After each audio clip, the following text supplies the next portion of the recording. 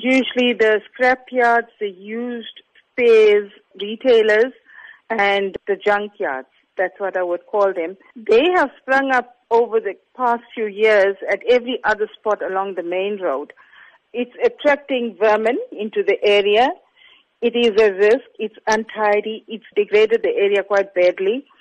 And residents feel that they don't want that image of Ottawa to be put out there, that Ottawa is like another Clearwood. And they are saying they don't want those businesses like that because Ottawa is a one-road village, and the main road is where all these business houses are congregated.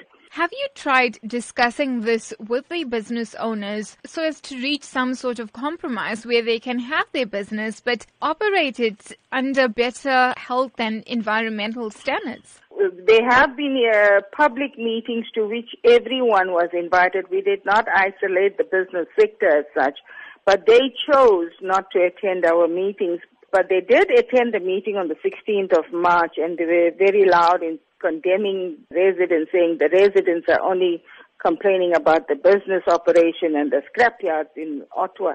Well, that is the nature of the grievance. These businesses that have sprung up are actually occupying residential property. Those properties are not all rezoned business area.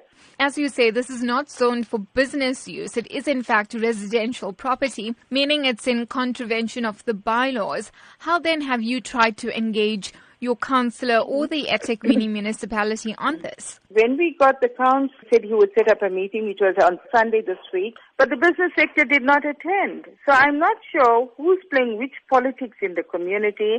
So another meeting is going to be called up in 2 months' time, with the councillor going out within the 2 months trying to speak to the business people in Ottawa, get their opinion, and then come back to the residents and try to negotiate a way to go forward.